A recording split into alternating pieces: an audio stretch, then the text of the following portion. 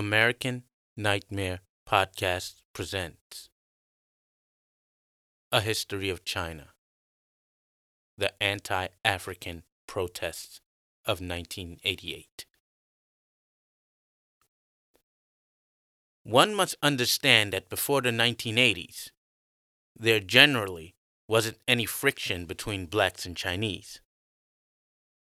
Now, when I say blacks, I mean mostly blacks from the continent of Africa. Another reason was because there was sporadic contact between blacks and the Chinese on the mainland. A notable figure was Paul Robeson, who believed in communism and Marxist ideology. During the 1950s, Robeson would often travel to China to perform and give lectures, much to the disdain of the idea of McCarthyism, which was running rampant at the time.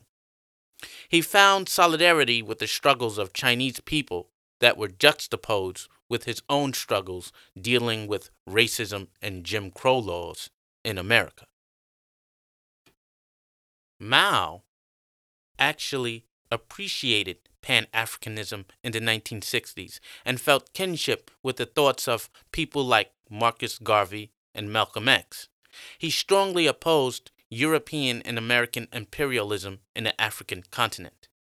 In the early 1970s, in order to bring the two peoples together, he opened up Chinese universities to African students and awarded them stipends. These stipends or scholarships were often higher than mainland Chinese students.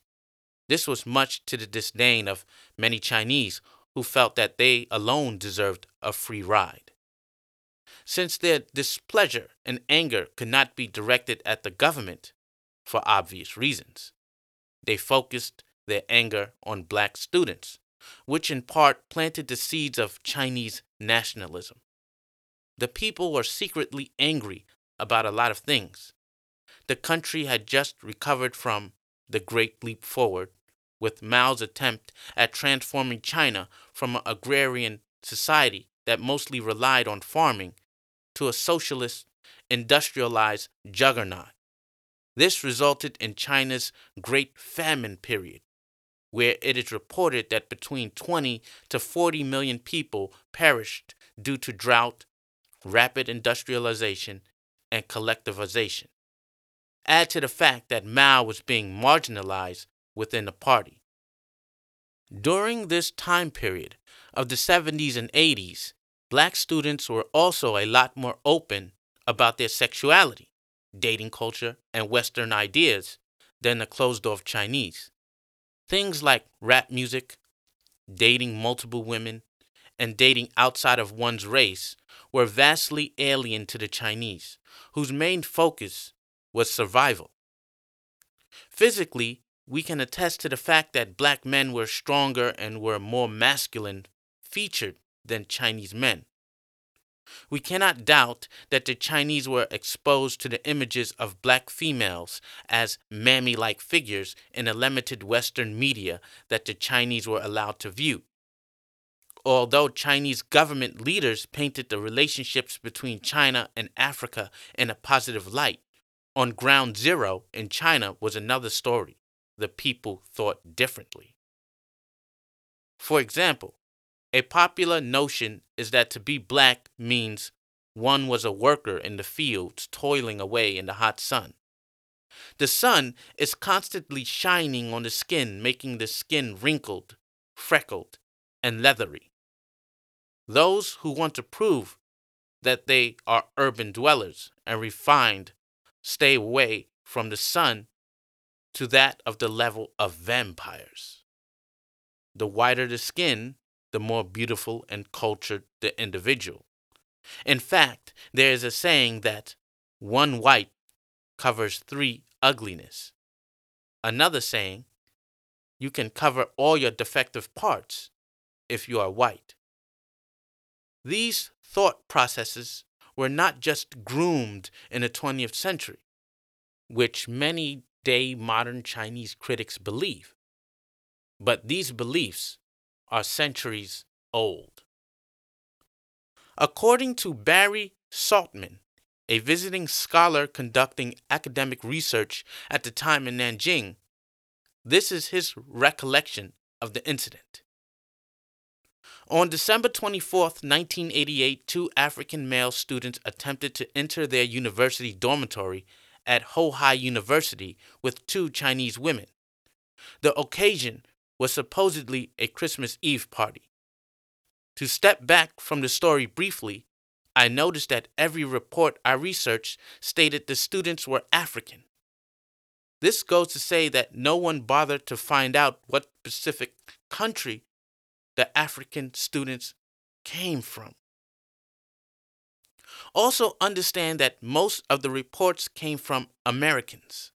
According to reports, there was an argument between the security guards and students. According to my knowledge and experience, and depending on the rules and regulations to specific universities, it can be quite difficult to bring someone of the opposite sex to your dormitory without becoming a victim of the assumptions and speculations that come with it. My time at the Liaoning School of Traditional Chinese Medicine, for example, taught me that a little bribery with a pack of premium cigarettes goes a long way towards the guard changing his mind to let you in. Usually, if I brought my girlfriend over, she couldn't spend a night unless I paid in tobacco and alcohol. If my girlfriend came in the daytime, I would have to come downstairs and pick her up, and she would have to sign in. If I tried to finesse it and bring other women besides my girlfriend, the guard would player hate and tell the girl I have a girlfriend already. Why was she going up? The guards and the black students began to argue because the blacks were offended that security guards assumed the women that they were bringing in were prostitutes, because no Chinese woman would possibly fall in love with a black person. It goes against Chinese ideology. To this day, when I inform Chinese people that I am married to a Chinese woman, they are taken aback. You get the feeling that they are thinking, how can a black marry a Chinese woman? Black is so ugly. It is different when my white male counterparts are asked if they are married to Chinese, especially if it is a single woman.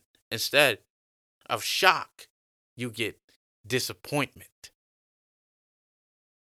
This assumption that these Chinese women were prostitutes led to a brawl between security guards, Chinese students, and the black students, which lasted until the morning. From here, we hear no more of the Chinese women involved.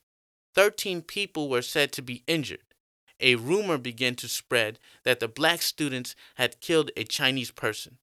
A group of approximately 300 students broke into the dormitories of black students who were not even involved and ransacked their rooms.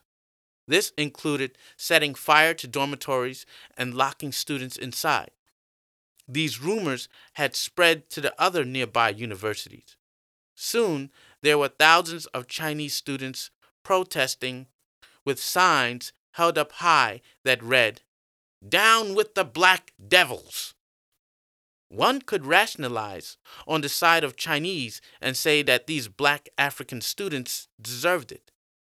But then one must discount the 1989 article written by Nicholas Kristof of the New York Times, where it was stated that after Nanjing, the protests then spread to Beijing, Shanghai, and even Wuhan.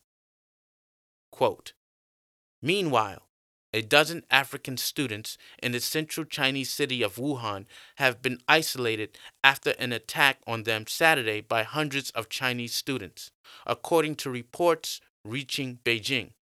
The Associated Press also quoted sources in Wuhan as saying that a Sri Lankan student had been beaten up, apparently because of his dark skin.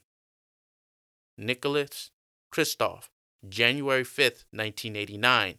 African students boycott classes in Beijing. New York Times.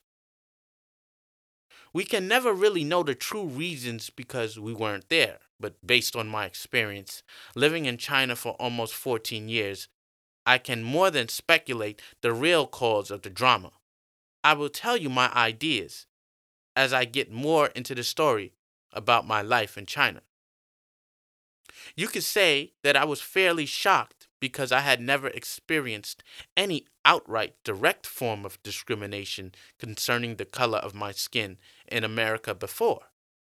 It hurt and damaged my pride, especially because it was coming from a woman and from a culture that I had for so long admired. In the end, as you could imagine, many of the black students felt like me, a culture that you had admired for so long, and took a step to try and bridge the gap of the deep chasm of ignorance, ended up not feeling the same way about you or your culture. Most of the black students returned back to their respective countries. Then Tiananmen Square happened.